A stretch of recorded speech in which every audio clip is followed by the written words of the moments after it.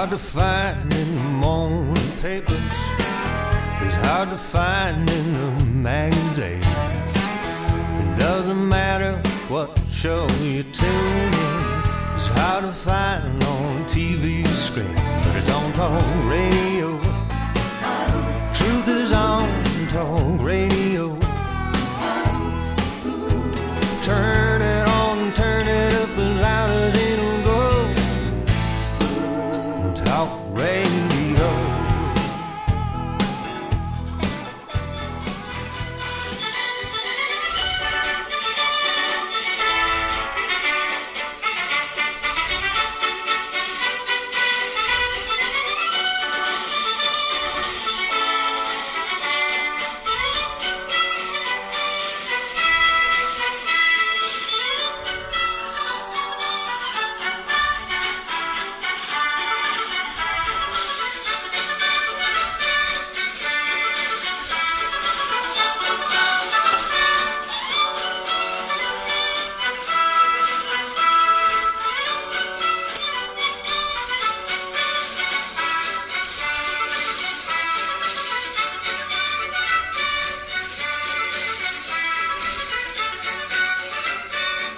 Well, welcome back everyone to Whistlin Dixie, and we are proud to have you with us again, and we are set to jump right in.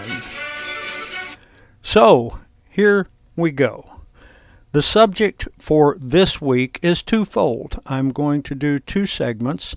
The first segment will be, is or was secession legal, constitutional, moral, and were the people who wanted to secede, were they in fact traitors, which has been alleged on many, many occasions. Well, let me tell you, jumping into this deal on secession is akin to being at least for me, is akin to being a mosquito in a nudist colony.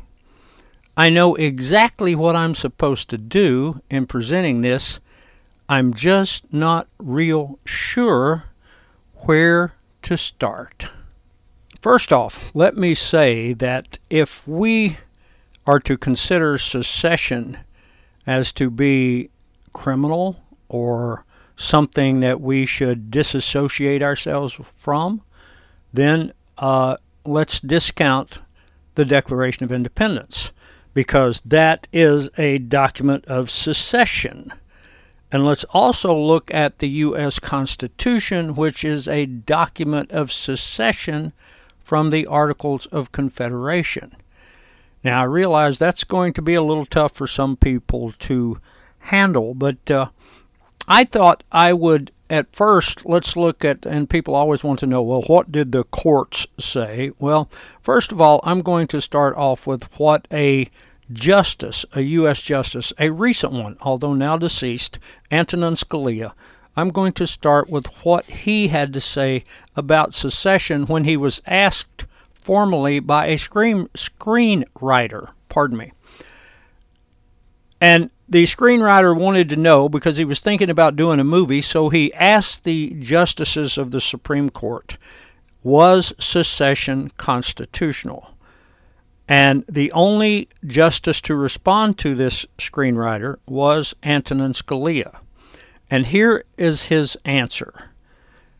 And I quote, "I am afraid I cannot be of much help with your problem, principally because I cannot imagine that such a question could ever reach the Supreme Court.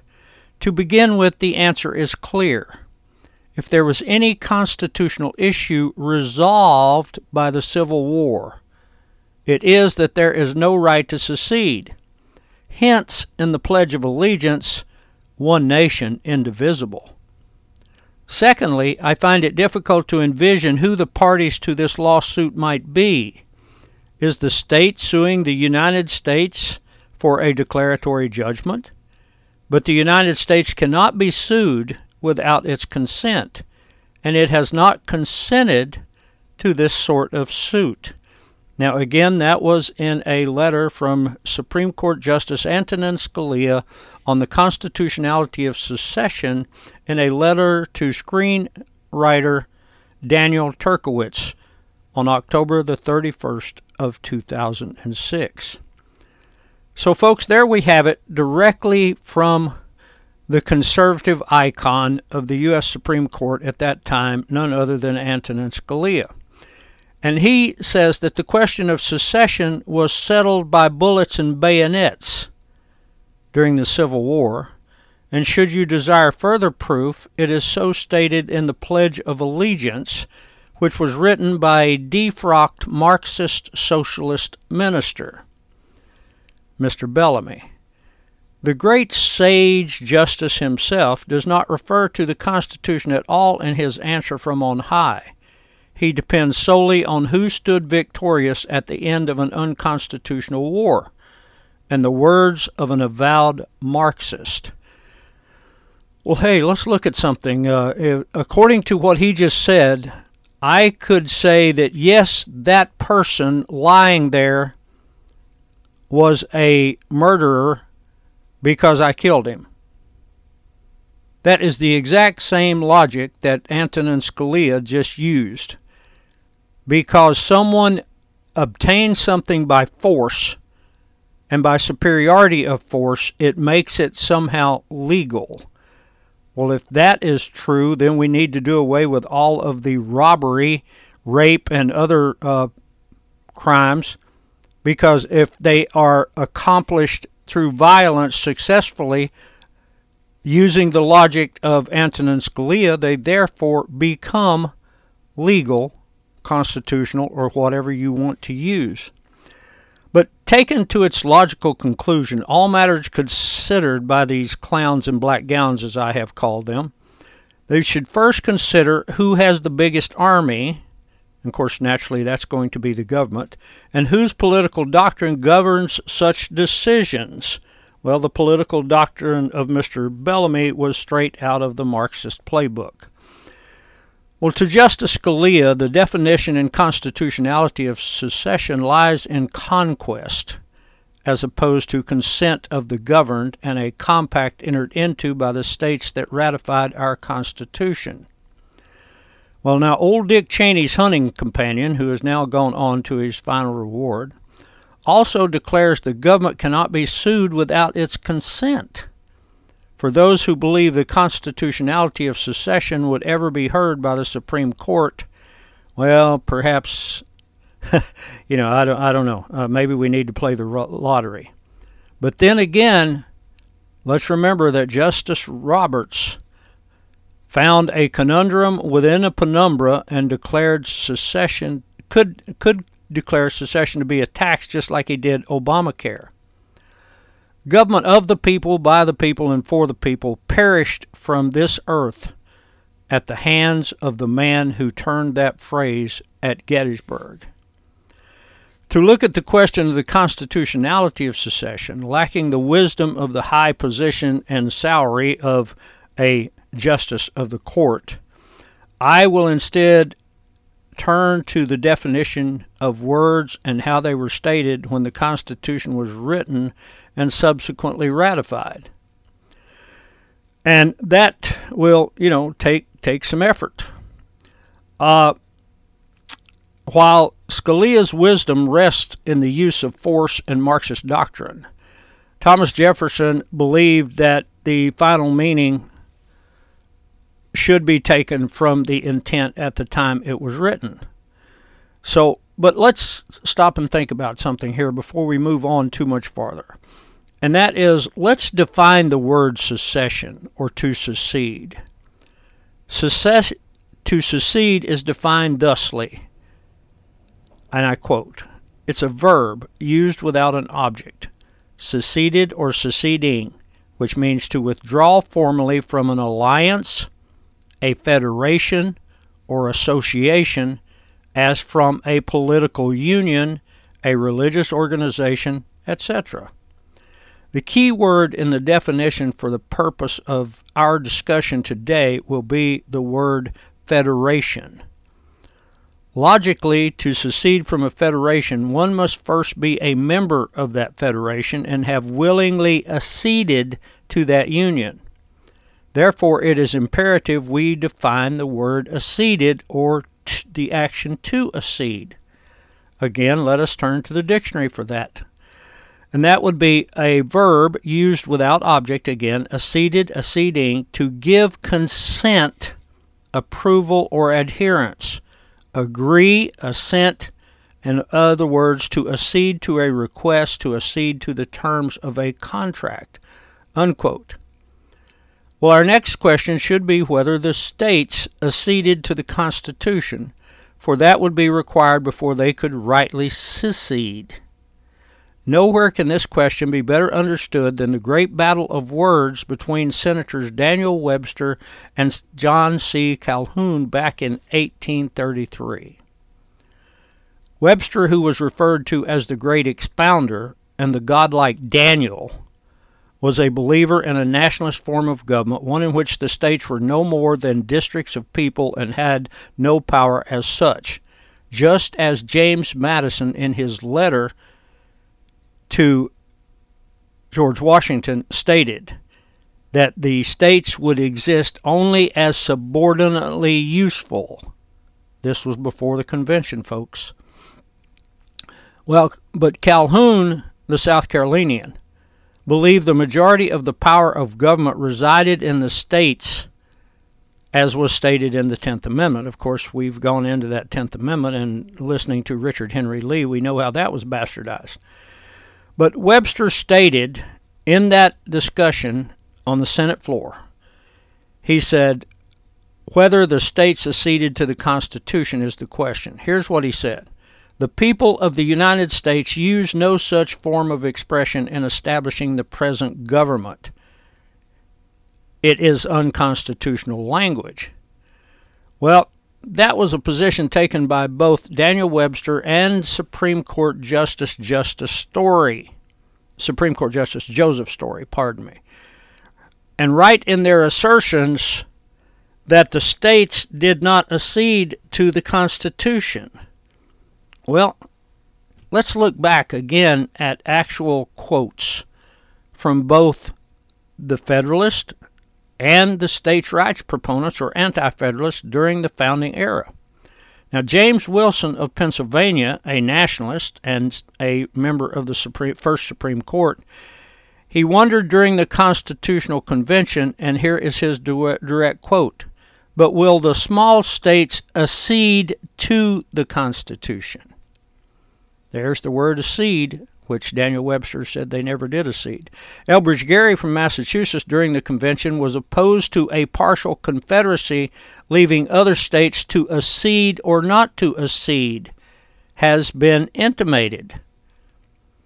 Even Gouverneur Morris, also a delegate to the convention, and the guy who wrote, in the Committee of Style and Arrangement, and the gentleman who spoke most often at the convention. And he said, and I quote, that the accession of 8 states reduced our deliberations to the single question of union or no union.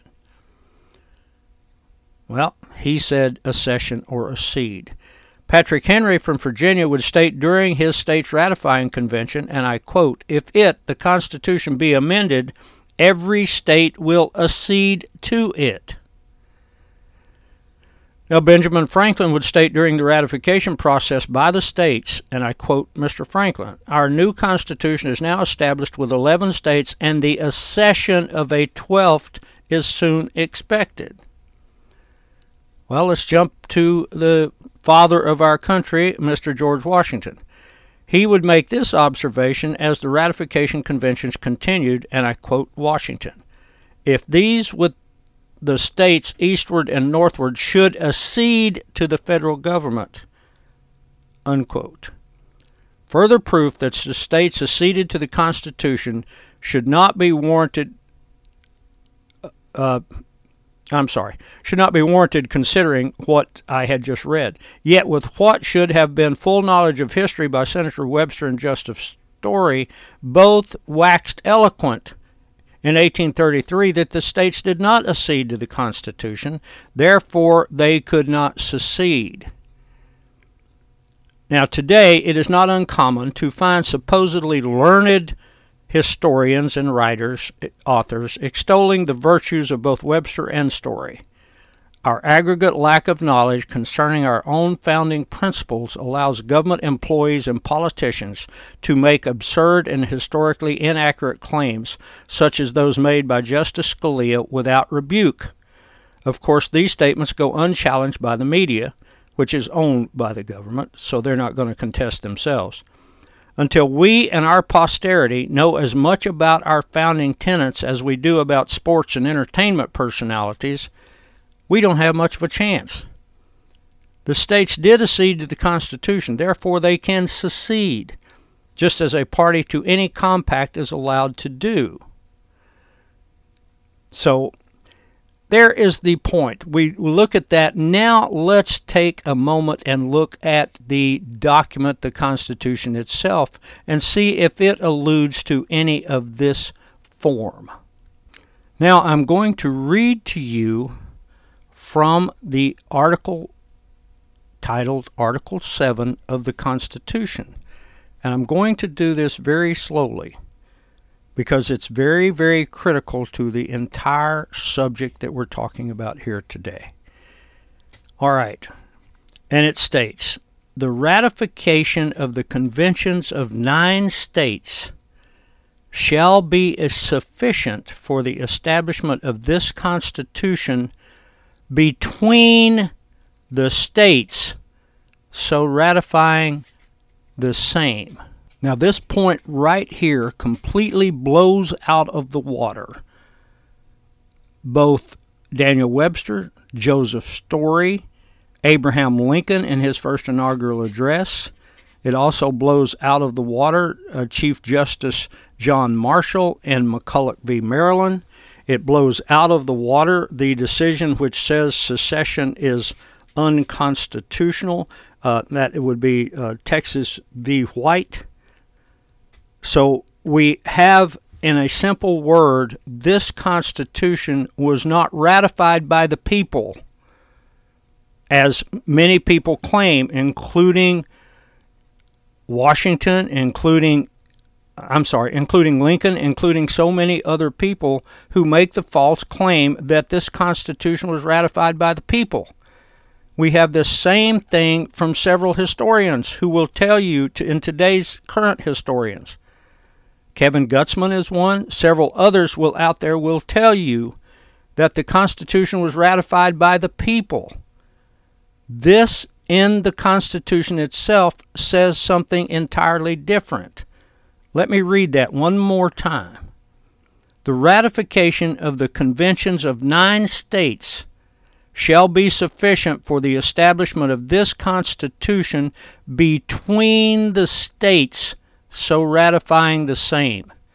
It was the states who ratified the Constitution. It was not the people in aggregate who ratified the Constitution. That is something that is very, very, very critical. And so, being contrary to the good King Abe I, Abraham Lincoln, who made the statement that it was a Constitution ratified by the people in aggregate. Here is something to stop and think about with the Constitution itself. The Constitution, as we have just read from Article 7, was created by the states. The federal government was not a party to that. It was created by the states. So just imagine, if you will, you create something, or you get together with several of your friends and you create something. Does that creation then become your boss? Does it then become the do-all to end-all? Does it become your personal Frankenstein? Well, if we listen to the people today explain to us about how secession is unconstitutional and how we can't secede, and no one should be able to secede because you would tear up that beautiful union, stop and think about this. These are people who are telling you the thing created is stronger than the Creator. Now, Christians, what would your thoughts be on this? Is what God created, is that the ruler of God? The analogy is perfect, in my opinion. So I believe that we have established beyond a shadow of a doubt that what was formed with the ratification was an agreement between the states. If not, the whole darn thing is unconstitutional. So it was an agreement between the states. Now here's something we know, that the Articles of Confederation claim that they were perpetual in Article 10 of the Articles of Confederation. But obviously they were not perpetual because they were ignored by the people at the convention. But yet people like Webster, Story, and Lincoln have said in public addresses that because the Articles of Confederation were perpetual, then the Constitution was perpetual, that the Articles which were perpetual, which they destroyed, made the new creation, the Constitution of the United States, made that perpetual. Now, let's look at a contract. It is obviously a compact or a contract between the states, as I stipulated before. All right, did that contract have a term? Did it say that it would last for X number of years, or it would be finished at X number of years? Well, here is something very critical, and you need to understand this when we look at the common law, which was in effect for a little over 400 years before the Constitution was written. Let's take a look at what the common law says about a contract with no term. A contract with no term is a contract at will, which means that any of the parties in a contract with no term can leave at their own discretion whenever they so choose. But then you're probably going to tell me, hey, a rebel, look, the founders thought what they were creating was perpetual, and that was understood. Well, you know, I'm about to tell you that ain't so. Because let's stop and think about an incident that happened in 1794. Here at the U.S. Senate was a senator from Virginia by the name of John Taylor of Caroline. And there were a lot of John Taylors in Virginia during that time. That's the reason he took on the moniker John Taylor of Caroline, to differentiate him from others of the same name. So John Taylor of Caroline had been appointed to complete the term of Richard Henry Lee when Richard Henry Lee resigned from the Congress in 1792. Resigned from the Senate, which is the Congress, so a correct statement. So he is very much disturbed as a U.S. Senator about the debt that is being accumulated through the Bank of the United States by Alexander Hamilton and his minions. He is quite upset about that. He makes a speech, a very impassioned speech, on the floor of the U.S. Senate in 1794, and he says, I am resigning my position, and I am going back to Virginia, and I'm going to do everything I can within my state to fight this debt. This debt will destroy us. We do not need this constant debt. It needs to be paid off. We need to make whatever sacrifices are necessary and get this paid off. It needs to be done. Well, after that speech, he is leaving, and he is stopped by fellow Senator Rufus King. Now, Rufus King was a delegate to the Constitutional Convention from Massachusetts. But now he was a senator from New York. but he was at the Constitutional Convention. He asked John Taylor of Caroline, would you step into this meeting room and let's have a little discussion? And so he begins by telling John Taylor of Caroline that, hey, this deal, this contract between the North and the South is never going to work. We're too different. We're two different peoples.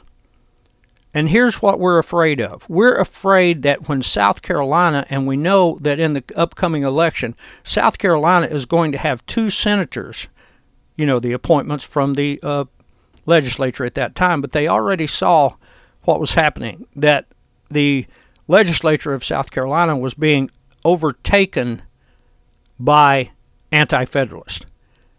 And they said the next 2 senators from South Carolina are more likely going to be anti-federalists, which is going to give that side more of a vote in our Senate, and we don't want that. About this time, the door opens, and in walks Oliver Ellsworth, who was also a delegate to the Constitutional Convention. So here's 2 men who were there. And then he agrees with Rufus King, and he says, look, let's separate now. This is never going to work. Our ideals are different, North and South. The people are different, North and South. This is just not going to work.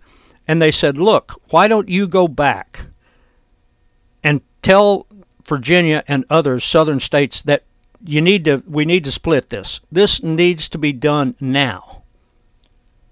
So when we look at this discussion of, did the founders think they were creating a document in perpetuity? Obviously they didn't, because here's 2 delegates who are now in the U.S. Senate who are saying, let's split this thing. It's not going to work. Let's get this done. Well, ironically, it was John Taylor of Caroline who didn't want to do that.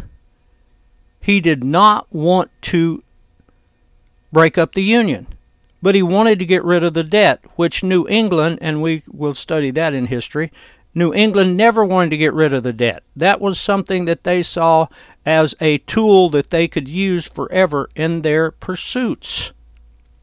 So having established that the founders did not think they were creating a perpetual union, which blows, as I said before, so many people out of the water, including King Abe I.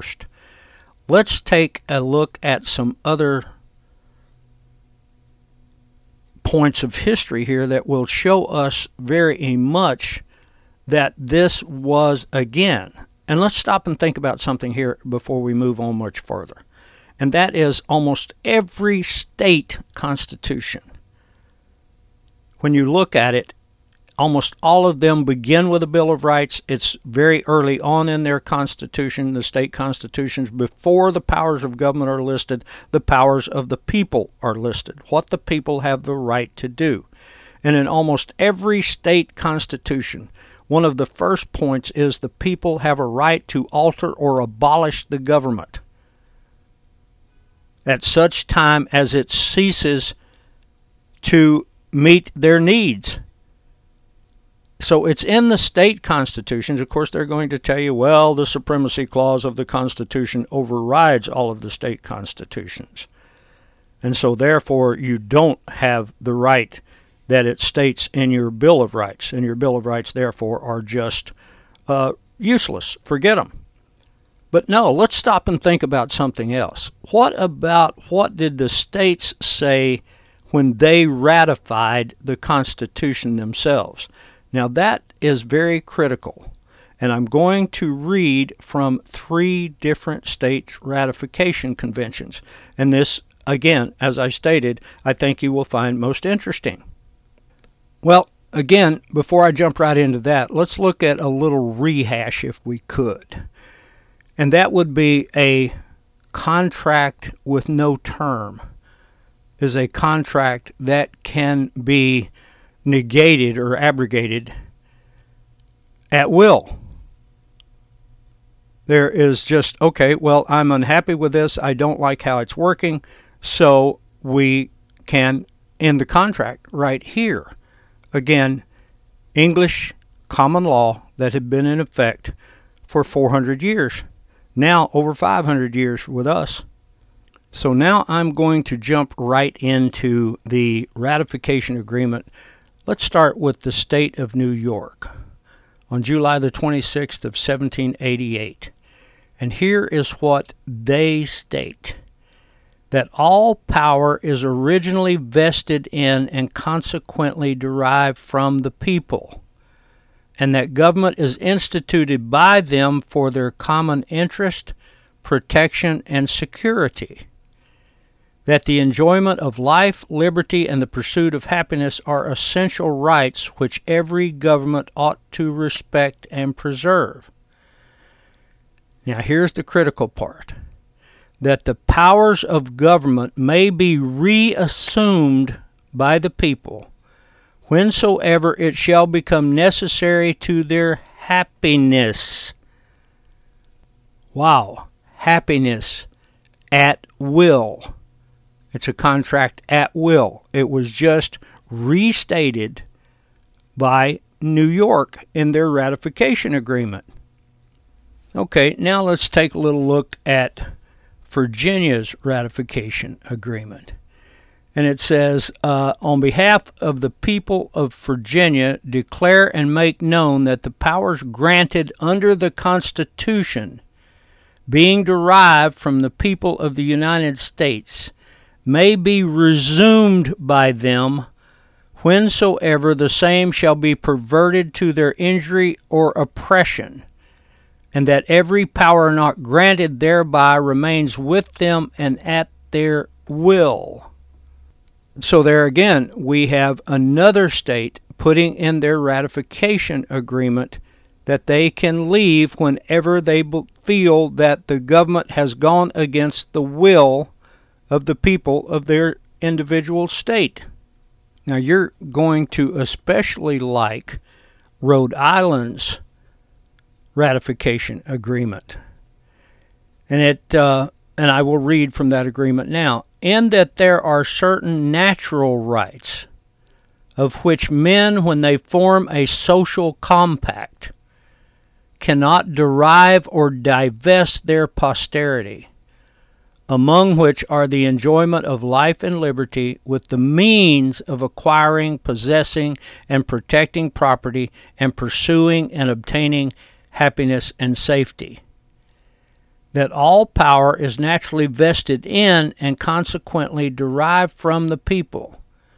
That magistrates, therefore, are their trustees and agents, and at all times amenable to them. That the powers of government may be reassumed by the people whensoever it shall become necessary to their happiness. Again, it's a contract at will. Whenever they become unhappy with the government. Doesn't give any other stipulations. It says when they become unhappy with the government. Now, both New York and Rhode Island mention the word happiness. So the question might be from that point, well, so what if 3 states put it in their ratification agreement? Well, let's go back to the wording of the Constitution and see what the Constitution says in reference to like the 3 states, or maybe even if only 1 put it in their ratification agreement. Now, you have to understand that once the federal government accepted that ratification agreement, again, we constituted a contract. And it's very important to understand that when Virginia seceded in 1861, in April of 1861, when they voted to secede, after they had voted not to secede, and then voted to secede because Abraham Lincoln ordered them to provide troops to invade their sister states. And the state of Virginia seceded because of that. That was the vote. That was the straw that broke the camel's back. And they seceded along with North Carolina, Arkansas, and Tennessee, who also seceded for the same reason. But it's important to understand that in their secession documents. The state of Virginia went back and referenced their ratification agreement. And then what they did was legally and officially rescind their own agreement, which was a contract again at will. Well, let's take a look at what the Constitution says about the subject here. If Virginia in their agreement, in their compact, in their contract, Rhode Island in theirs, and also New York, if they have these stipulations inside their ratification agreements, then Article 4, Section 2 of the Constitution says something very simple. The citizens of each state shall be entitled to all privileges and immunities of citizens in the several states. Therefore, if those 3 states had those privileges and immunities as outlined in their ratification agreement, all states have the same thing. It's simple. It's right there in the wording itself. Now, I think it's time for me to jump forward a little bit, and let's look at a quote from a speech by the member of Congress in 1848 who was known as Abraham Lincoln. And I quote, "Any people anywhere, being inclined and having the power, have the right to rise up and shake off the existing government and form a new one that suits them better. This is a most valuable, a most sacred right, a right which we hope and believe is to liberate the world." Unquote. So you might ask yourself, what happened to Mr. Lincoln and that comment in Congress between 1848 and 1860 when he's elected President of the United States? What changed him? Well, I think it's critical that we understand that, because while he was in Congress, he made friends with a fellow member of Congress. And this member of Congress kind of gave him a little bit of a problem, because this member of Congress had actually written a formal complaint accusing Mr. Lincoln of padding his expense account, his congressional expense account. Now, who would this be? It would be Horace Greeley. And Horace Greeley later became the publisher of the New York Tribune, the largest newspaper with the largest circulation in the world in 1860. And Greeley was an avowed Marxist.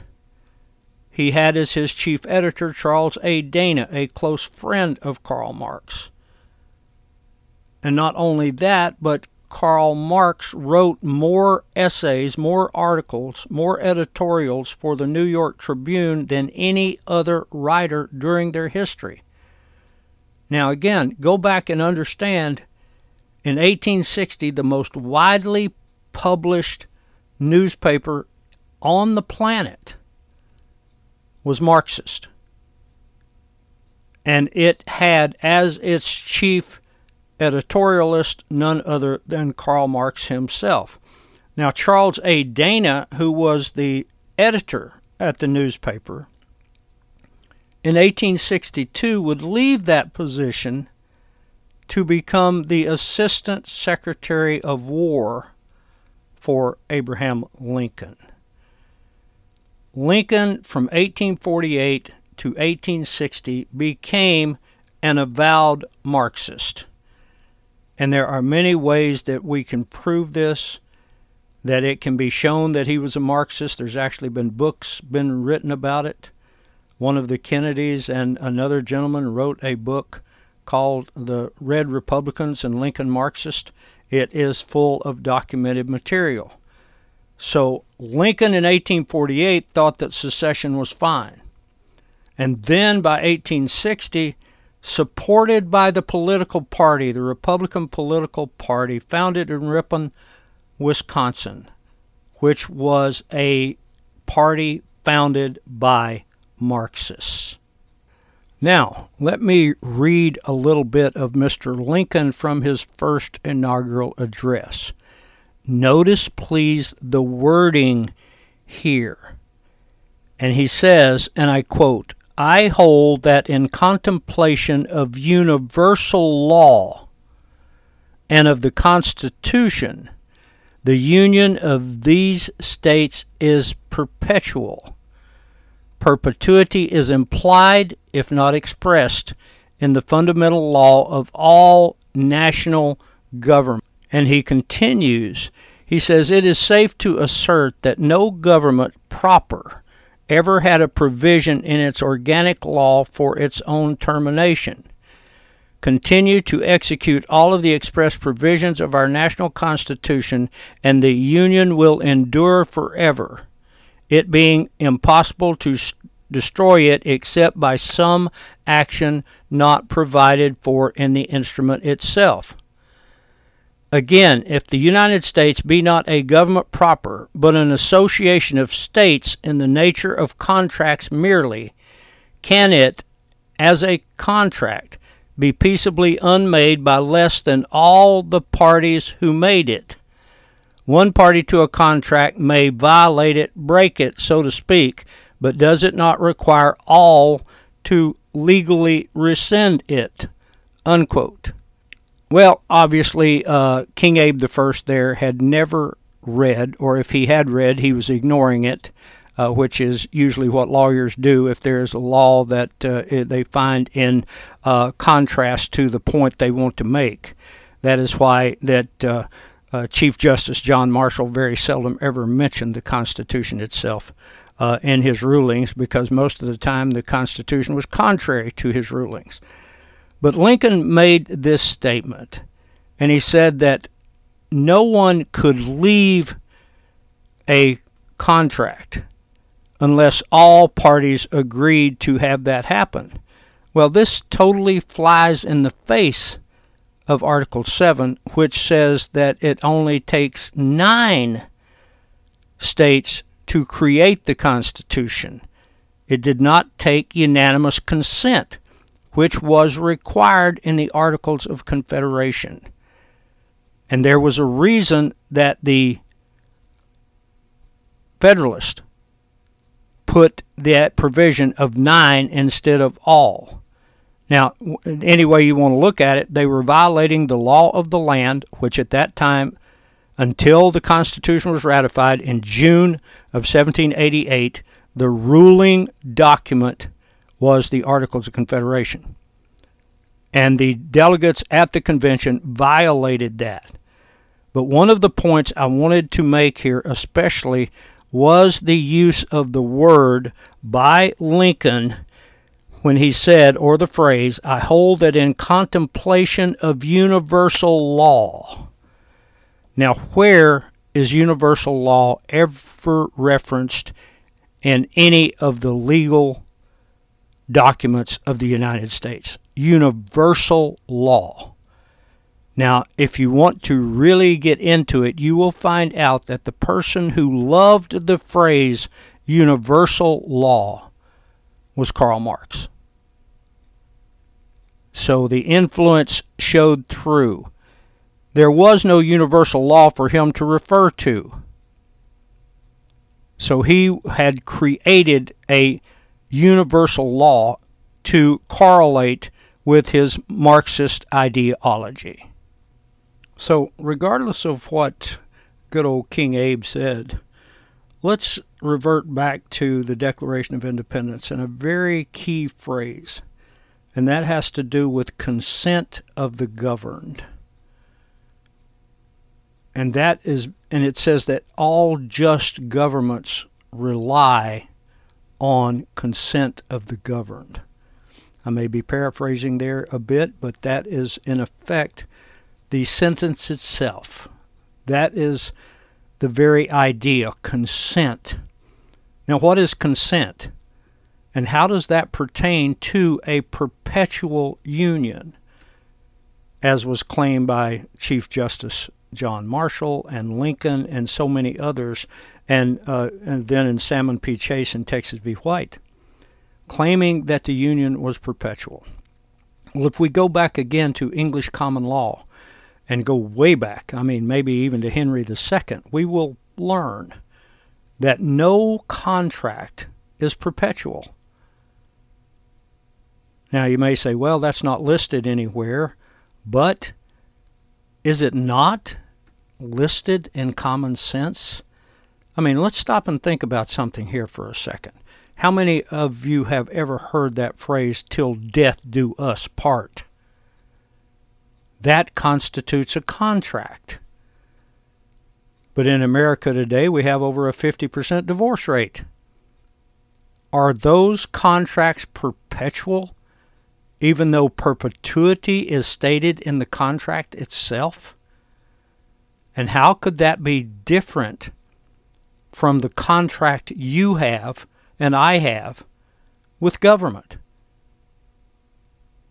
And that contract is, as long as you perform the duties which I believe or which are listed, and again, we can't use that expressly because they didn't want that in there at all. They didn't want to be confined to their expressly delegated authority. James Madison made that emphatic in the first U.S. Congress with Thomas Tudor Tucker of South Carolina, when he said, we cannot confine a government to its expressly delegated powers. It must have the power of implication. Well, implied powers, people, if you tell someone that all they have to do is imply that something was there, which is what Hamilton did with the first Bank of the United States, it's implied in the wording. Well, then try to find where it's not implied in the wording. That begins to be quite a problem. So, is a contract perpetual? Why does anyone have to stay in an abusive relationship? And someone please explain to me, even back in 1860, well, you can go back to 1828 with the tariff of abominations, of which when South Carolina first threatened to secede back then because of a taxation, a heavy taxation. And so they were not happy, so they wanted to break the contract at will. That's what led to the huge discussion in the Senate between Daniel Webster and John C. Calhoun. And that's one of the reasons that people hate Calhoun today. Because of that, they won't say that, but they're taking down his monuments. They are removing his name from universities because he was a racist, because he believed in the rights of the states. And again, let's go back to that crucial issue. Can that which is created in a contract become the boss or the domineering factor over those who created it? Again, the analogy of Frankenstein is well used in this context, in my humble opinion. So looking at consent of the governed, of course, under this government, this runaway despotic government that we have, that consent of the governed has morphed into what we have in actuality, which dictates to function in your normal daily life, you are allowed to do only that which you have consent from the government. How many rounds are in your magazine can you carry concealed? How much water is in your toilet? Are you wearing a helmet? The complete governing of your life makes you a slave, which goes back to last week's lesson. Now, the perversion of this concept of consent of the governed into do you have consent is a total perversion of what we thought that we had. And let's not forget that in the Declaration of Independence, Jefferson, who was a Unitarian, but still he wrote of the laws of nature and nature's God,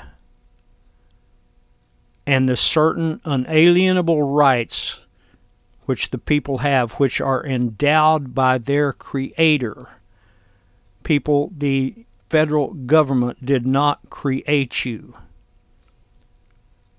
Clearly defined there is the maxim of the rights that we have because of our humanity, which originate with our Creator and not with government. And they shall not be modified, codified, or abrogated to facilitate the ascension of one group or person over another.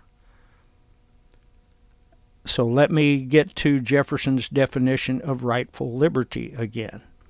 Rightful liberty is unobstructed action according to our will, within limits drawn around us by the equal rights of others.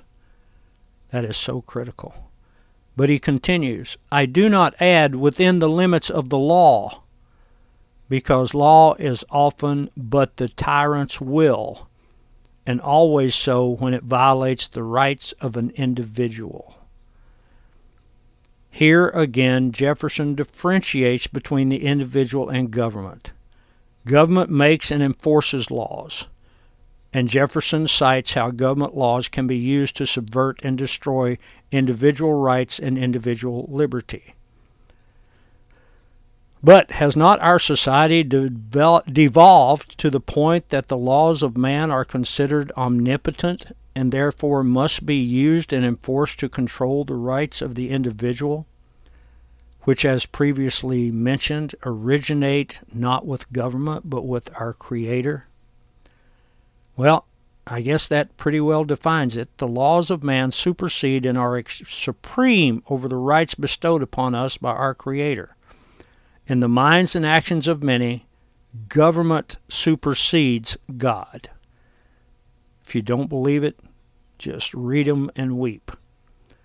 I can find no better illustration of this unfortunate truth than what I have heard politicians say, prosecutors say, and many other people say, sheriffs say, and that is the fact that if the federal government, when you ask them this question, if the federal government passes a law which is clearly unconstitutional, what steps would you take to counter such action? Ask any official that, and I'll be willing to bet you what they will say is, I can do nothing. By what authority would I act? I actually heard a sheriff campaigning in Colorado make that statement. I could do nothing. By what authority could I act? And you know what? The good Republicans elected that crazy guy. They did, because he was a Republican, not because he would stand for their rights, but because he was a member of a party. The party of Lincoln, the party of Karl Marx. And they're one and the same. But back to the subject of secession. Is secession constitutional? Well, yes, it is. Because the Constitution was an act of secession.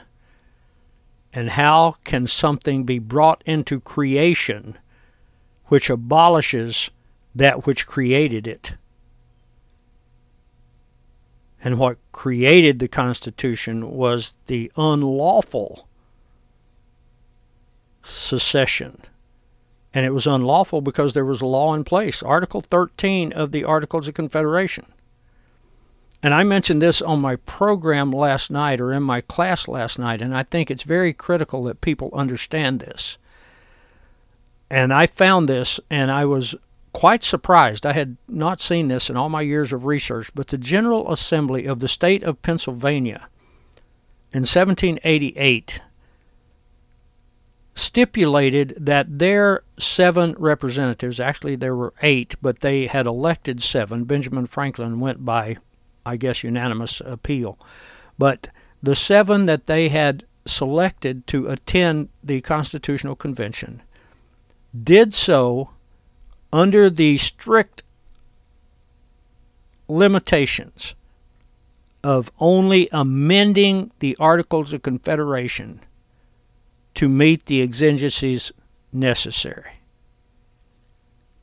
The General Assembly of Pennsylvania, then in that document, and I have that document for those who would like a copy, then in that document so stipulated that those 7 men, well 8 totally counting Franklin, operated outside of their authority granted to them by the state of Pennsylvania, and therefore they acted completely and totally on their own. They did not act with the assent, with the consent, with the authority of the state of Pennsylvania. That is most telling. That is something for people to think about when this Convention of States argument, if it should ever come up again. To summarize, then, again, is secession constitutional? Is secession legal? Is secession right? Oh, most definitely it is. Because the contract was a contract at will with no term. Common law very simply states you have the right to leave if you feel like that you have been wronged in any manner. And you do not have to list the reasons why, although the seceding states in 1860 did. So, folks, I got to tell you, I'm really growing tired of the assault on our ancestors and what they did, and to call them traitors, and to go back to Scalia's point that the moral issues of secession were settled with guns, bullets, and death. And during that war, let's not forget, to prove and to deny secession, Lincoln killed about 800,000 white people in that war, and about 1 million black folks. Yes, about 1/4 of the population, 4 million of the blacks of the South, were actually killed or died from disease or what have you during the terms of what we refer to as the Civil War. And that is just to document and to cover the points made in last week's Whistlin Dixie. Well, folks, get ready. Hang on, because we're going to jump over on the second hour and talk about some unsung heroes. And this is after, a short little break in the middle. And I thank you for tuning in to Whistlin Dixie. And I thank Jim Ram again for allowing us to have this forum. Hang on, folks. We'll be back in a couple. Have you ever noticed that even though America spends twice as much as the rest of the world on doctors and medicine, we're still some of the sickest people on the planet? If you think the medical community has failed us and that there must be a better way, then you'll want to tune in to the Your DIY Health radio program here on the Eurofolk Radio Network. The program runs every Monday through Thursday from 1 to 3 p.m. Eastern Time. The host, Sergeant Jim Ram retired, was facing a laundry list of chronic health conditions that his physician was telling him were incurable. He became a student of true medical nutrition and learned how that he could reverse every one of his ailments with science-based, clinically verified medical nutrition. In just a few months, he was able to reverse high blood pressure, gastric reflux, sleep apnea, arthritis, degenerative disc disease, heart arrhythmia, AFib, and much more. Now he wants to help you do the same. Tune in to the Your DIY Health radio program Monday through Thursday from 1 to 3 p.m. Eastern Time here on the Eurofolk Radio Network. Well, step up here on the porch, folks, and let's continue our discussion of secession. Now, I said that I was going to jump in this second hour and talk about some unsung heroes, but when I was contemplating the fact that I haven't really covered the subject of secession in a manner which it deserves without bringing up some very important aspects of secession, of which most people are unaware, and I'm sure you didn't get taught this down at the local gulag that we call a public school. But before we do that, I was just wanting to mention to you folks that if you ever find yourself in the area of Travelers Rest, South Carolina, or if you find yourselves in that region of South Carolina, you owe it to yourselves. You really do. If your heart beats with Southern pride, if you care about your ancestors and you care about what the South used to be and what the South will always be in the hearts of so many, stop in at Dixie Republic. You know, they have a wonderful choice of merchandise and what have you, and you know, that is, you know, kind of ancillary to the way that I felt when I walked through those doors again back on July the 9th. And it was, again, if your heart beats Southern, if you love Leonard Skinner, if you love Southern rock, Marshall Tucker, Charlie Daniels, if that's what you like, when you walk through the door, you realize you're home. It may be a home away from home, but you realize you're home, and you realize that the people who are there are family. And that is so critical in any business. And the one thing about it is you feel welcome there, whether you came in there to buy a t-shirt or whether you came in there to sit over in Confederate Corner, have a cup of coffee or a water or what have you, and just talk with the people there. It's a true great experience. So if you get the opportunity, stop in and visit the old good folks, as they were referred to, the Mance Jolly Gang. Stop in there, and if you don't know your Confederate history, you won't know who Mance Jolly was, but stop in and enjoy a bit of time with some friends you haven't met yet, or old friends if you've been there before. But that being said, now let's jump back into the idea of secession. And we talked about secession previously, and we talked about, was it legal according to common law? And of course it was, because again, it was a contract or a compact without a term. And without a term, it's an at-will agreement. That is common law. It's been accepted law for 400 years. So yes, it was in fact legal.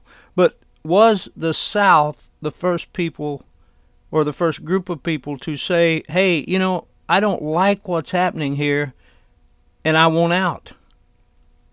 Just like any other contract. I don't like what the other side is doing. I want out and I will just leave.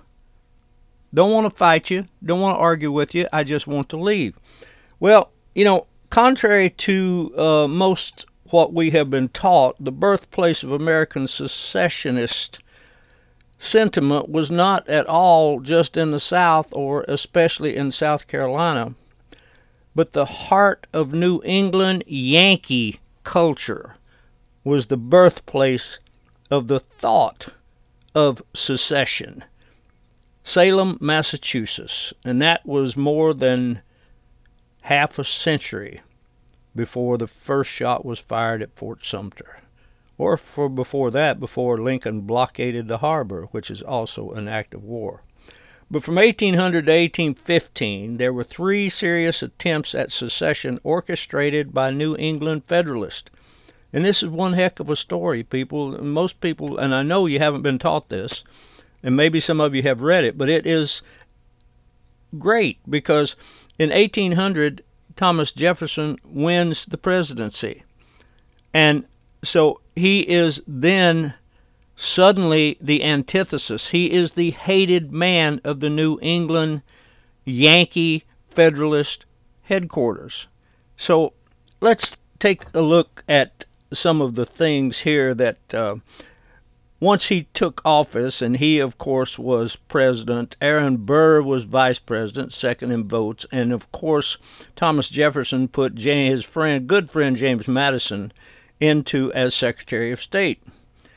And especially after Madison and Jefferson engineered the Louisiana Purchase, the Yankees saw their political power, which had been created with the creation of this new government under the Constitution. They saw that what they had created to enslave others could now be used to enslave them if more Southerners moved into the areas of the Louisiana Purchase, and their idealism created votes. And so they saw this thing that they had worked so hard, this Constitution that they had put together to control others, to tax others at will. The fact is that somebody with enough votes, with enough territory, might be able to turn the guns on them, the guns of power. So now, if these New England Federalists would have been Southerners and said the things that the Southerners said in 1861, rather than what these Yankees said in 1803, they would have long ago been called by modern-day historians. Nah, they wouldn't, because historians don't always publish the truth. But they would have been called the maniacal fire eaters or traitors, like the Southerners were. And a quote is, "I will rather anticipate a new Confederacy exempt from the corrupt and corrupting influence and oppression of the aristocratic Democrats of the South."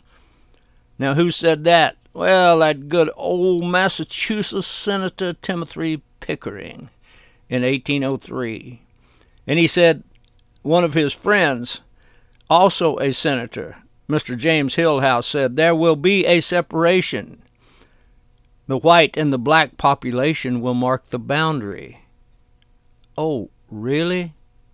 Oh, I'm sorry. That was Pickering, too, who said that. But really, the separation will be the black and white population?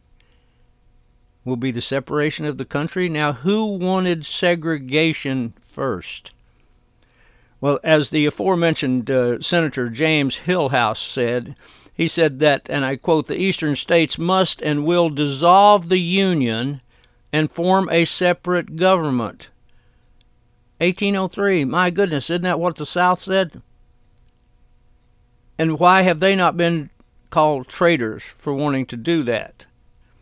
"The northern states must be governed by Virginia or must govern Virginia, and there is no middle ground," said Aaron Burr, who had joined in with the New England Federalists in a secessionist plot.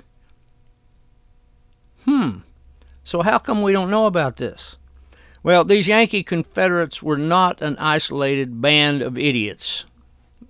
They were just idiots, power-seeking idiots. And they were among the leaders of the Federalist Party, some of whom had been involved in the Revolutionary War, and some of them had helped write the U.S. Constitution in 1787. Now, here's the thing that's kind of touching in a painful sort of way to the people who embrace the beginning of our country, because of all people, John Hancock and Samuel Adams were among the New England Federalists. But these guys were getting older. But they had become Federalists. Even with all Samuel Adams did, with all John Hancock did to fight the British, they had become Federalists. Now, the push for secession came primarily from a younger generation of Federalist leaders, including George Cabot, Elbridge Gerry, who had failed to sign the Constitution because it didn't have a Bill of Rights. Remember him? Theophilus Parsons, Timothy Pickering, as I mentioned before, Theodore Sedgwick, John Quincy Adams, Fisher Ames, Harrison Gray Otis, Josiah Quincy, and Joseph Story, who would become a Supreme Court justice. Their cause was virtually identical to the Southern Confederacy 50 years later. They claimed they were defending the principles of states' rights and self-government from an overbearing federal government. Wow, how the tables had turned. They condemned the Jefferson administration as being plagued by, and I quote, falsehood, fraud, and treachery, which included oppression and barbarity and ruin among the nations. Look at the passion these people had in wanting to get away from Southern leadership. They believed that the South, and especially Virginia, was gaining too much wealth, political power, and therefore influence, and was using that influence against New England politically. Their complaints are virtually identical to John C. Calhoun's concerns in the 1830s about the unjust regional impacts of excessive federal power. Now, why did these New England Yankees, what was their thought patterns? Well, in 1800, Thomas Jefferson's Democratic Republican Party took control of the presidency, but also that Democratic Republican Party took over the power in the Congress from the Federalists. But let's not forget now that on the eve of this, John Adams, who didn't even attend Jefferson's inauguration, he just packed up and left town, but on midnight appointments, he makes John Marshall Chief Justice of the Supreme Court. And in an effort to control what was happening with the government at the time. And so, to the Federalist Party, this was just absolutely unacceptable because they abhorred Jefferson and all that the Democratic Republicans stood for. Now, the Parsons, I use that phrase not as I use it today, but the church folks who were extremely influential in New England even likened Jefferson to Beelzebub and talked of, and I quote, a moral putrefaction that covers our land, unquote. Wow. To the Federalists, Jefferson was not just an opponent who had defeated them, he was the personification of evil. Now, folks, as we stop and look about the political situation today, how different is it from what it was back then? And I'm apolitical. I don't want anything to do with politics. But here's the thing that I will tell you. Is this not exactly what the New England people said about Jefferson? And this is not exactly what everybody is saying about on the conservative right that is saying about Biden today? And they're right. In many instances, they are right. I'm not going to argue with that. But the point I'm making is, what is the difference between then and now, really, when it comes to politics? People want politics because they want power, because with power comes wealth and the ability to gain that wealth on the backs of other people. That is why I am an anarchist at heart. That's why I hate both political parties, because they're both out for the same thing. What Jefferson was absolutely unacceptable to the Federalists because his philosophy, his policies, and even what came to bear there was his religious beliefs, which were claimed to be incompatible with the Federalist worldview. Part of the element of the Federalist was that public and private virtue were required for a successful republic. Really. So the New England Yankees were claiming the same thing that today's conservative element is claiming. And I'm not saying it's wrong. I'm just bringing in the parallels of history. Pardon me. But to the New England Yankees, virtue, as they defined it, implied a dedication to an organized religion, and Thomas Jefferson was known to be deeply hostile to the congregational clergy and the long-rooted religious sensibilities of the majority of New England's inhabitants. More than any other public figure of his time, Jefferson insisted on the strict separation of church and state. Now, folks, I don't know how many of you are even aware, but this was a big contention with Madison and Jefferson as opposed to Patrick Henry, because Patrick Henry was on the other side, was considered to be the most devout Christian among the founders, especially in Virginia. And they wrote about his Christianity, but let's not forget that in a letter from Thomas Jefferson to James Madison, Jefferson said that we should fervently pray for the death of Patrick Henry, because Patrick Henry was a devout Christian, of which neither Madison nor Jefferson were. Because of this, Jefferson from the pulpit had been habitually denounced as an antichrist by the political preachers. And most of the preachers in Yankee North were militant Federalists also. And they just hated Jefferson. More false witness was probably borne by the ministers of New England and New York against Jefferson than has ever been borne against any other American political figure.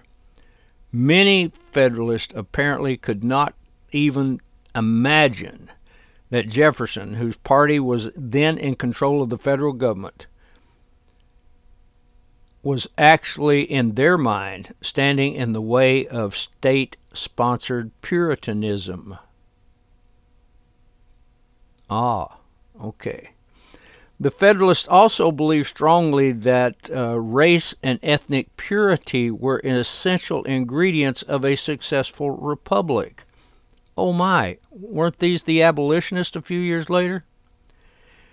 These New Englanders, thought of themselves as, and I quote, choice offspring of the choicest people, unpolluted by foreign blood, unquote.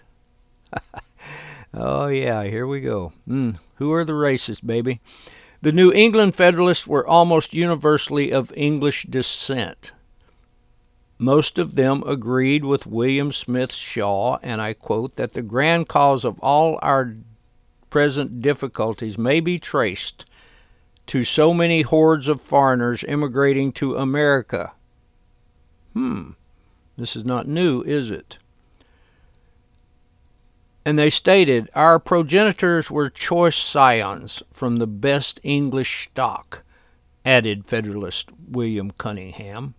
Their natural wants did not force them here for subsistence, like the wild Irish and those sour Germans in Pennsylvania. Ooh, talk about racist. And they criticized the South.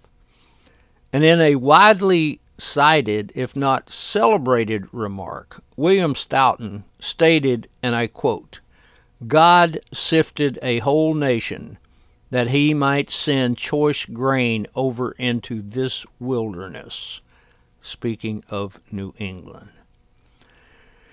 Well, given these strong feelings about the primacy and the importance of their ethnic purity, this Jeffersonian policy of expansionism, especially the Louisiana Purchase, which they believed would bring in hordes of foreigners into the U.S., was an abomination to the Federalists. Josiah Quincy was one of the most respected and influential of the Federalists. He warned that the Louisiana Purchase obligated the nation to assimilate a number of French and Spanish subjects whose habits, manners, and ideas of civil government are wholly foreign to our republican institutions, unquote. Quincy was so strong in his beliefs, he stated that if the purchase were consummated, the only recourse for New England was secession. For the purpose meant to him, to Mr. Quincy, the following: the bonds of this union are virtually dissolved, that the states which compose it are free from their moral obligation, and that as it will be the right of all, so it will be the duty of some to prepare definitely for a separation, amicably if they can, violently if they must, unquote. Ooh, the more things change, the more they stay the same. Well, the Federalists, as well as the Jeffersonians, understood that the Constitution had been a carefully considered compact between the states which formed the Union for certain well-defined reasons. Well, yeah, that ain't exactly right in many instances, now is it? But at least that was what they stated. Any measure that would fundamentally alter its relationships without a formal amendment would require consent of the parties to the compact. But the Louisiana Purchase was carried out by Jefferson and 26 senators without consulting Congress and without first attaining any such agreement among the states. So, folks, was the Louisiana Purchase constitutional?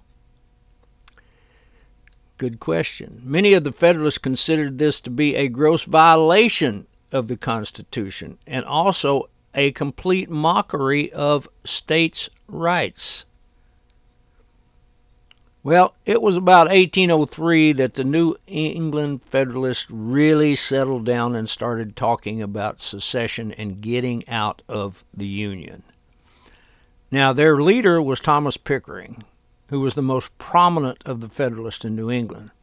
He had been elected colonel of the Essex County, Massachusetts militia at the outset of the American Revolution, and he served as the adjutant general and quartermaster general of the Revolutionary Army. After the Revolution, he was a member of Congress. He was also Secretary of War and a U.S. Senator from Massachusetts, as we mentioned before. But in a letter to George Cabot, Pickering wrote of the depravity of Jefferson's plan of destruction and concluded that the principles of our revolution, the Revolution of 1776, points to the remedy, a separation. That this can be accomplished, and without spilling one drop of blood, I have little doubt, Pickering said. Pickering believed that the different cultures of the North and the South were inherently incompatible and would only lead to perpetual political conflict, if not violence. Oh, he was spot on about that, wasn't he? The people of the East cannot reconcile their habits, views, and interests with those of the South and the West, Pickering said. So now let's jump back to 1794, about 9 years, almost 10 years previous to what I mentioned earlier about Rufus King and Oliver Ellsworth approaching John Taylor of Caroline about splitting the country at that time into North and South, citing almost exactly the same thing that Pickering says 9 years later. Pickering undoubtedly had in mind the clear cultural differences among different sets of British immigrants that had been outlined in the book, and I'm sure many of you have probably read it, Albion's Seed. But Fisher charts 4 distinct migrations to the U.S. from England. Now that would be the historian, David Hackett Fisher.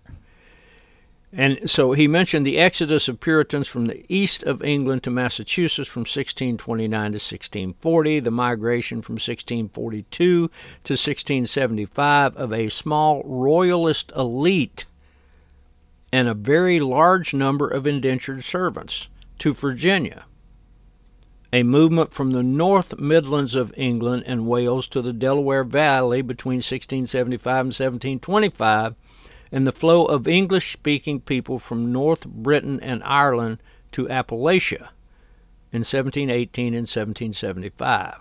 Oh, the Scots-Irish.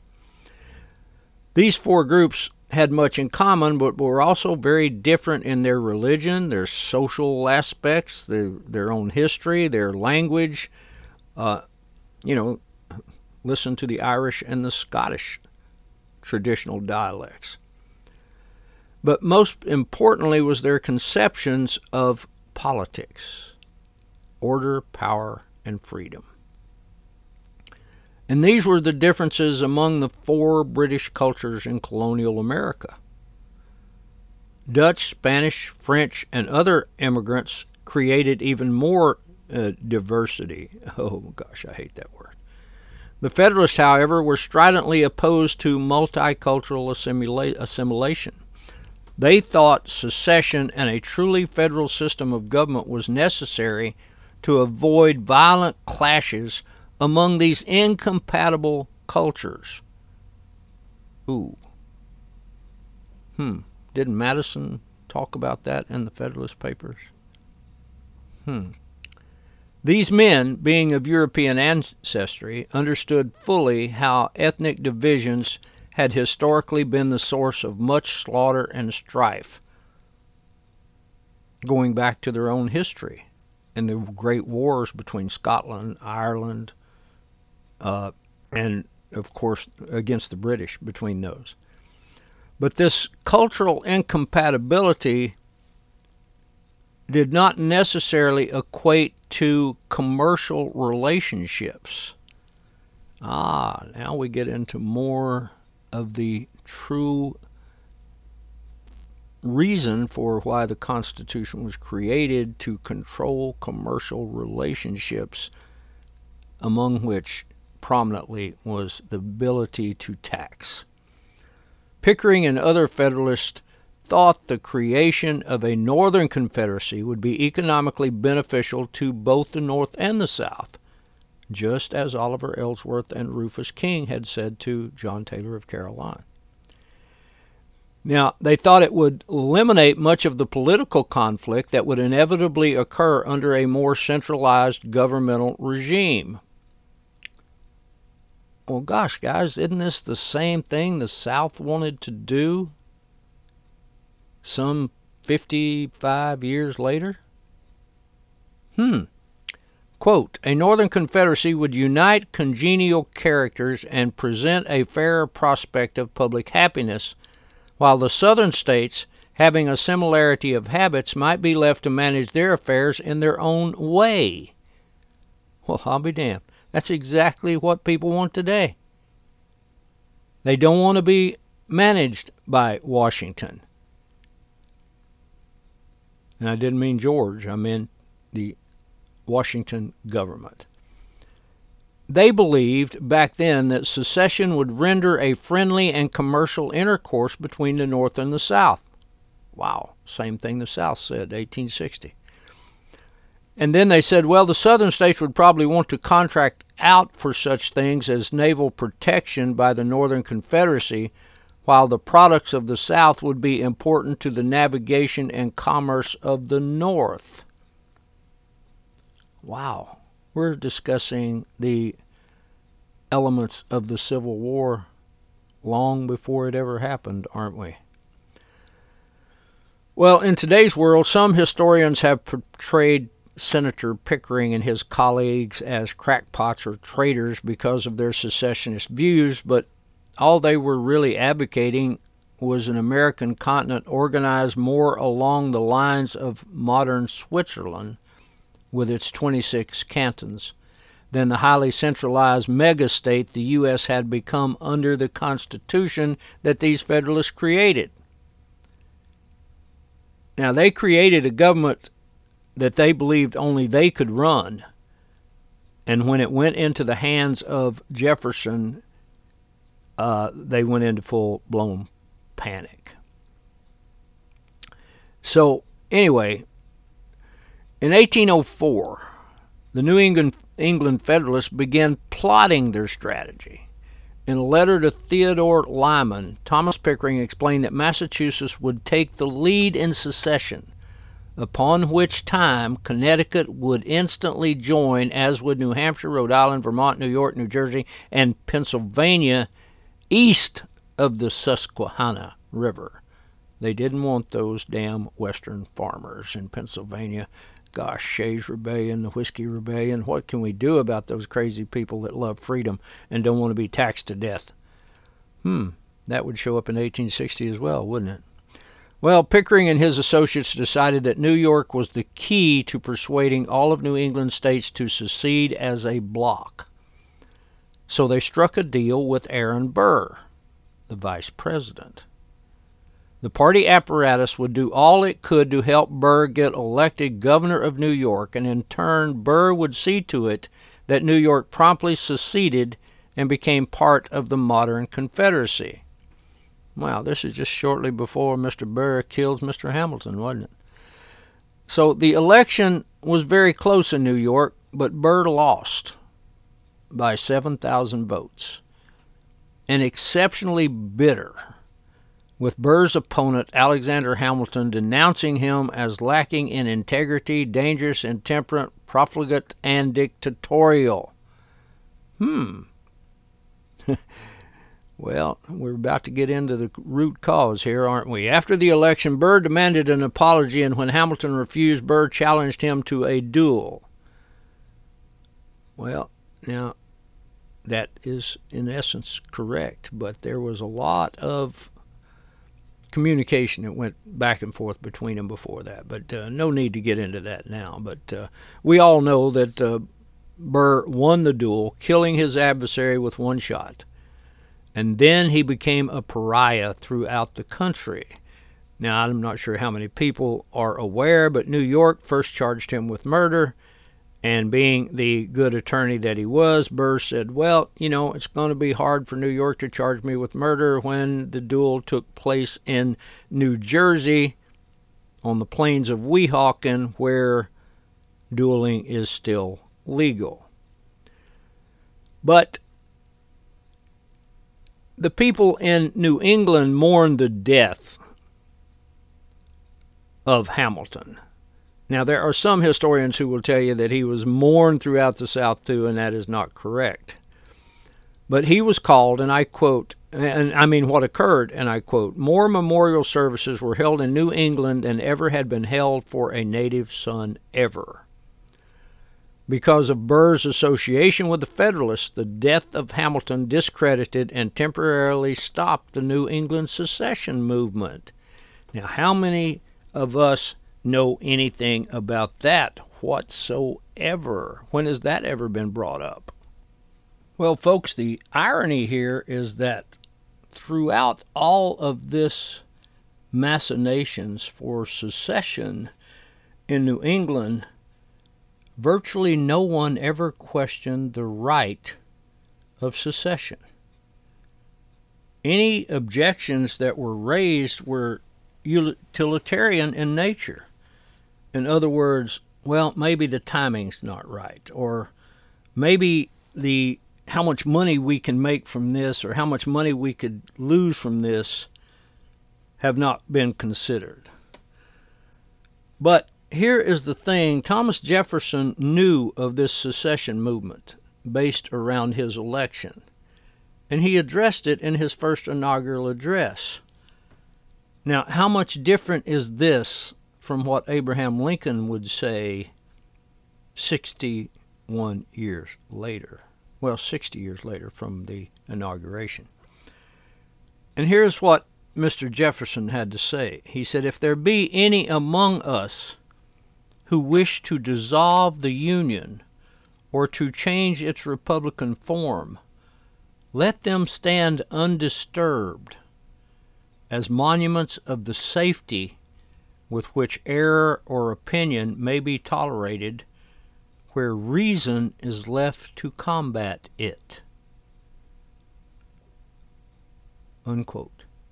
Wow, let me read that one more time and see if he threatened to invade any of these states, or if he said he would invade them to collect a tariff. or the duties?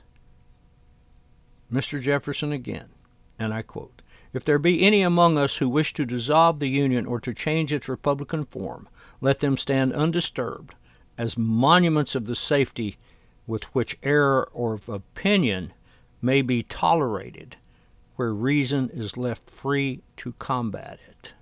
Unquote. Reason instead of war. What a difference there. Well, Jefferson, with the help of several, wrote the Kentucky Resolutions of 1798. And Madison, with the help of the previously mentioned John Taylor of Caroline, wrote the Virginia Resolutions of 1798, which were suggested that where powers were assumed by the national government, which had not been granted by the states, nullification is the rightful remedy, and that every state has an original natural right to nullify of its own authority all assumptions of power by others within its limits. Thus, both major political parties in 1803 to 1812 believed in the inviolable states' rights of nullification and secession in the early 19th century. Well, now, here's something people don't think about a great deal, and that was during this time frame there were some proposals for new amendments to the Constitution made by the folks in the North who had decided that, hey, maybe we should amend this Constitution to protect ourselves. Okay, so what was their amendments? Well, they wanted to go back, in essence, they didn't say this, but in essence they wanted to go back to the principles of the Articles of Confederation. Number one, they didn't want the president to be able to do more than one term. Rotation, as it was called in that time. We call it term limits today. Another amendment that they offered, that they wanted to offer for vote, was that if a president was like, and they saw what was coming, but if the president was from Virginia, the next president could not be from the same state.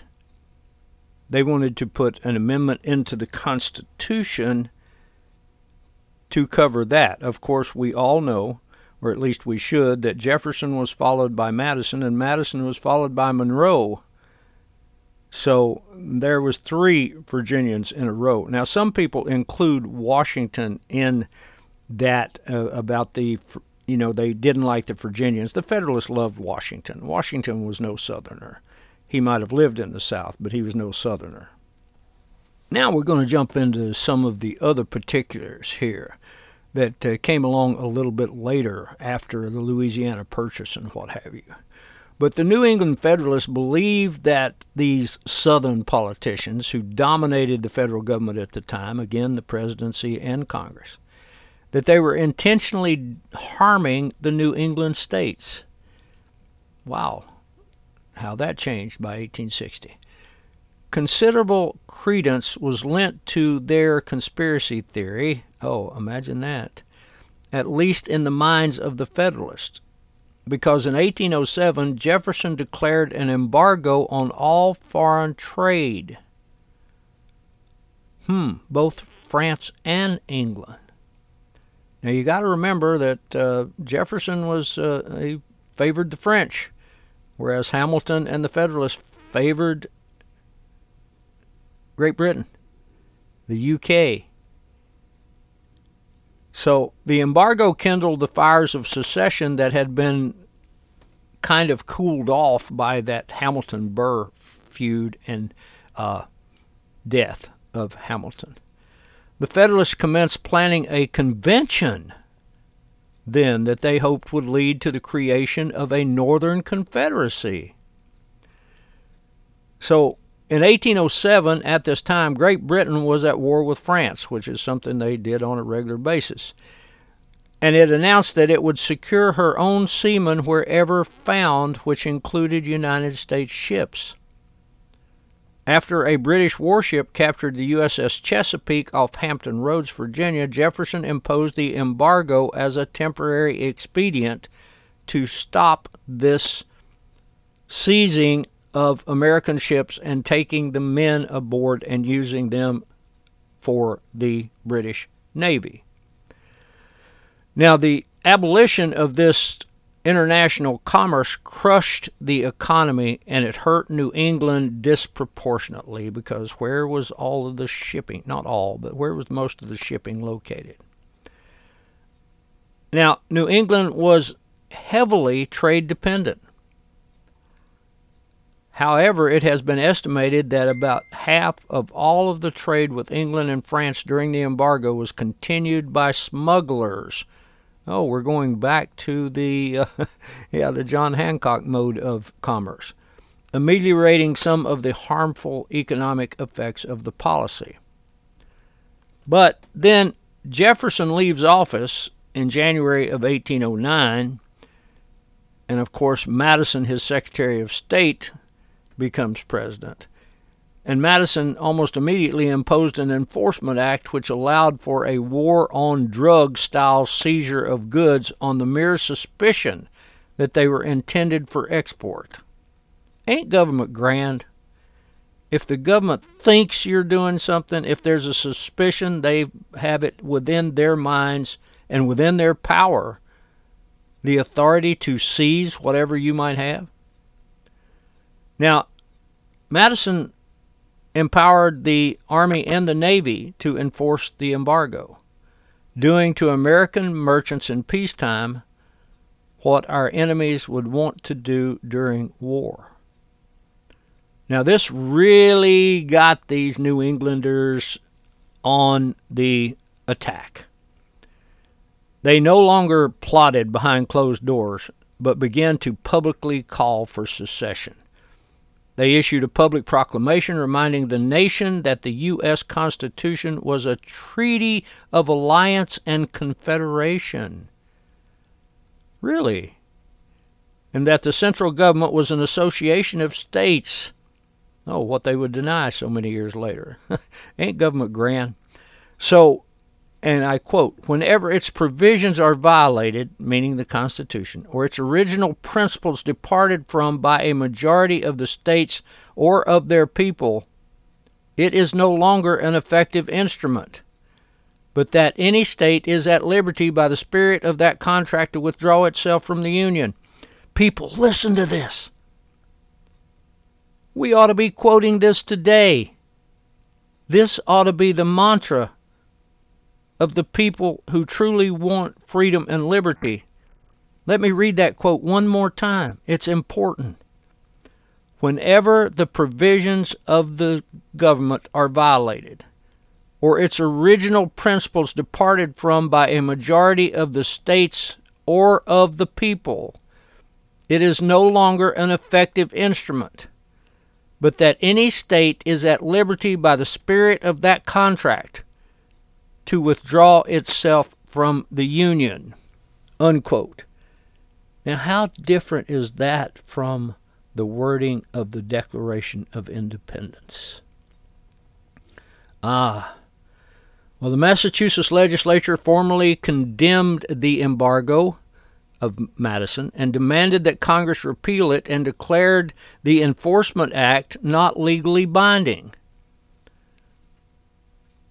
Wow. This was an act of nullification, virtually identical to South Carolina's nullification in 1829, 1830, during that time frame. A New England convention was scheduled where the strategy for secession was to be worked out. The New England public was just as outraged as the Federalist politicians were over the embargo. The people peppered Washington with protests. That's a quote. And of the 5 New England states, Madison carried only tiny Vermont in the 1808 election, a sectional presidency. Now, we would have to endure the same thing in 1860, wouldn't we? Just the other way around. Madison won the election, but the embargo generated so much animosity toward him that he ended it in March 1809. Ironically, that action took some of the wind out of the sails of the planned secession convention, at least for the time being. So let's take a look here.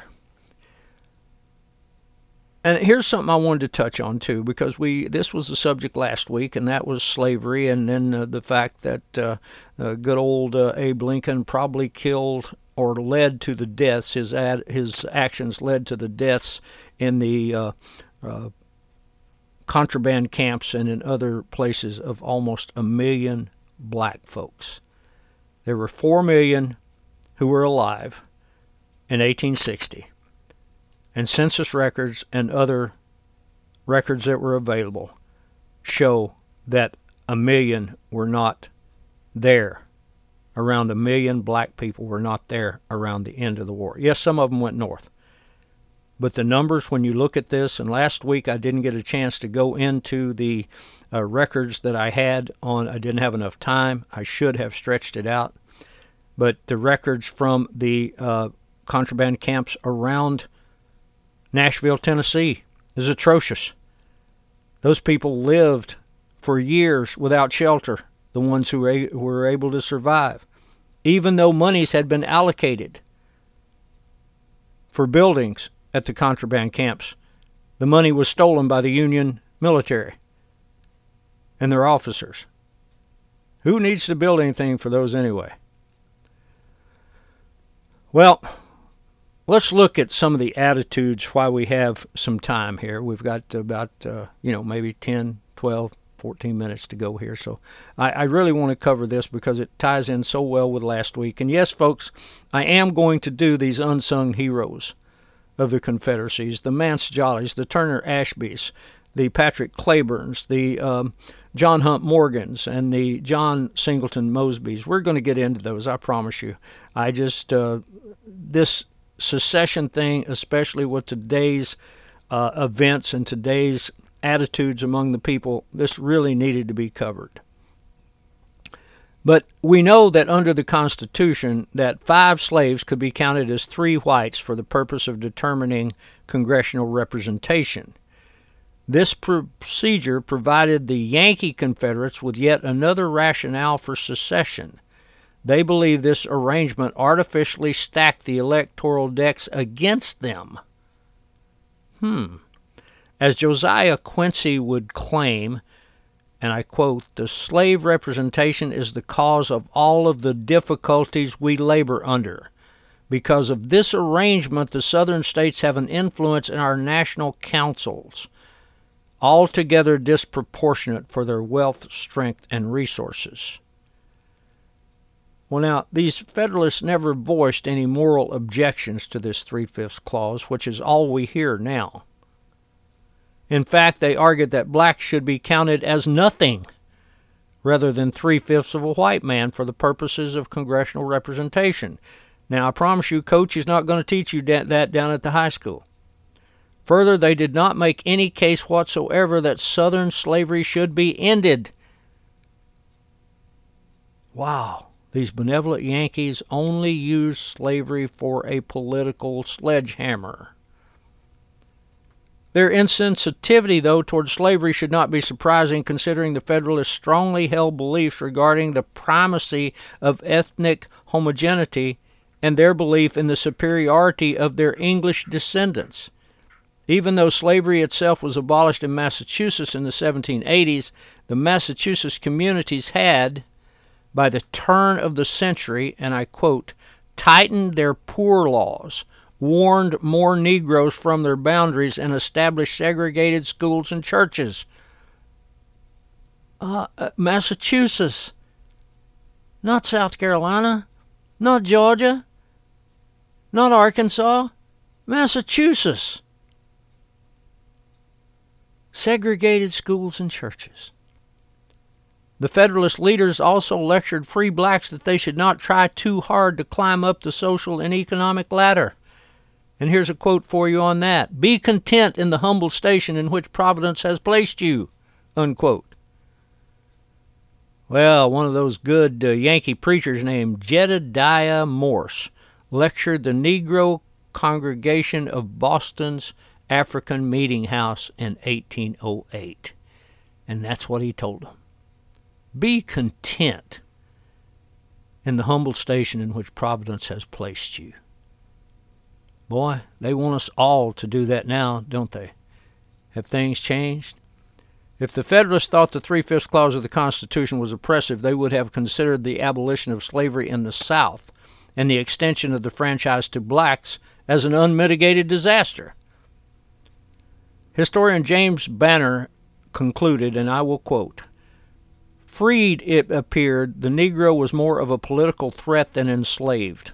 What the Federalists wanted and what their assaults upon the 3/5 clause were designed to gain was not the abolition of slavery, but the abolition of Negro representation totally." Unquote. Because of their belief that the political power of the South was perpetual, the Federalists saw no prospect of ever eliminating the 3/5 clause, at least not in their lifetimes, so to them secession was the only sensible course. Now, I want to get in here. I'm limited on time, but I want to get in about the War of 1812. And of course, we know the War of 1812 somehow magically occurred right after the 20-year charter for the first U.S. bank expired and was not renewed by Congress. Wow, then suddenly we have a war. But let me jump into this. Virginia statesman John Randolph was a far more consistent proponent of limited government than his fellow Virginian Thomas Jefferson. Now, how many of us have ever been told that? He frequently pilloried Jefferson on such issues as the embargo and eventually became a close friend and political collaborator of this Federalist icon we've mentioned before, Mr. Josiah Quincy. Randolph teamed up with the Federalists in opposing Jeffersonian interventionism, including the War of 1812. Of course, that was Madison who did that, but it's called the Jeffersonian Revolution. In the last moments of a congressional debate before the war was declared, Randolph argued with John C. Calhoun against going to war until he was ruled out of order by Speaker of the House and war advocate Henry Clay. Abraham Lincoln's idol. Calhoun then prepared a bill declaring war on Great Britain, which passed by a 79-49 vote, with New York, New Jersey, Delaware, and all the New England states voting for peace.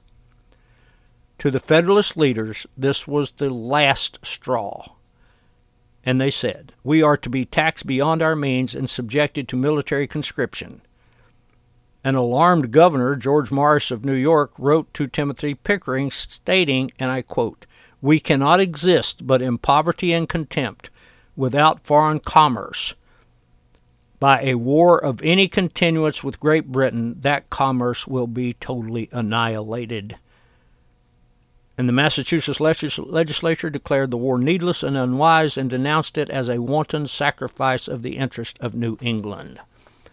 So secession saw its very beginnings in the Puritan New England culture and not the people of the South. It's important that we know that. It's also important, I am continually asked, had someone ask this morning, well, why do you keep talking about this old stuff all the time? What difference does it make? It makes a heck of a lot of difference. I mean, let's not forget, that those who fail to learn the lessons of history are destined to repeat its mistakes. And we see that throughout history, many people have been the people who cherish freedom and who cherish liberty, rightful liberty, have had to endure with the very same dynamics that are happening now. Government is not the answer. Government will never be the answer. Governments will always be controlled by the wealthy. The people who have enough money to buy it will always control it, and the people who don't want to control others will always be the victims. And government is a force multiplier. Government gives one person who would like to be a thief the ability to rob a lot more people. Now, why would I just want to take 20% of everything everyone in the state of Georgia had if I could achieve the power to take 20 to 40 to 50% of what everyone in the country had? It just does not make sense to have government. Government never gives you in any form or respect the protection that you think you're getting, because any protection you get, you pay dearly for it in your property and in your freedoms. People, we have to wake up to this. It is absolutely necessary. And that is the reason that I felt like I really needed to get into a discussion of secession, because today secession is our only answer, because there is no remedy.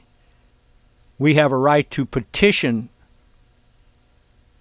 for grievances, for remedy for those. We have a right to petition, but the government does not have any obligation whatsoever to answer those petitions.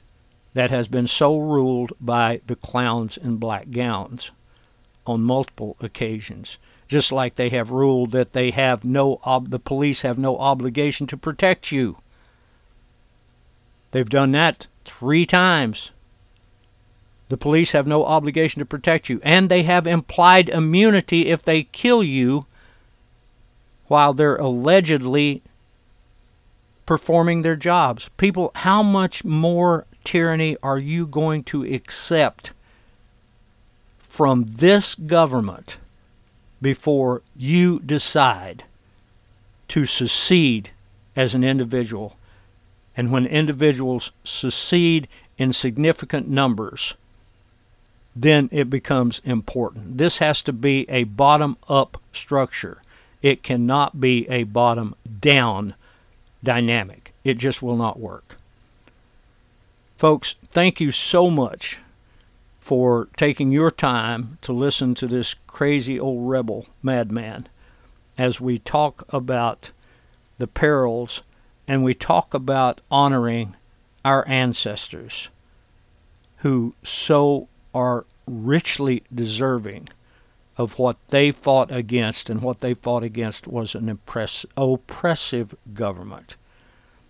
God bless each and every one of you. Hope everything goes well for you this week. See you next week. Any little thing that you want to know, turn to talk radio. Anytime at all, anywhere you go, it's on talk radio.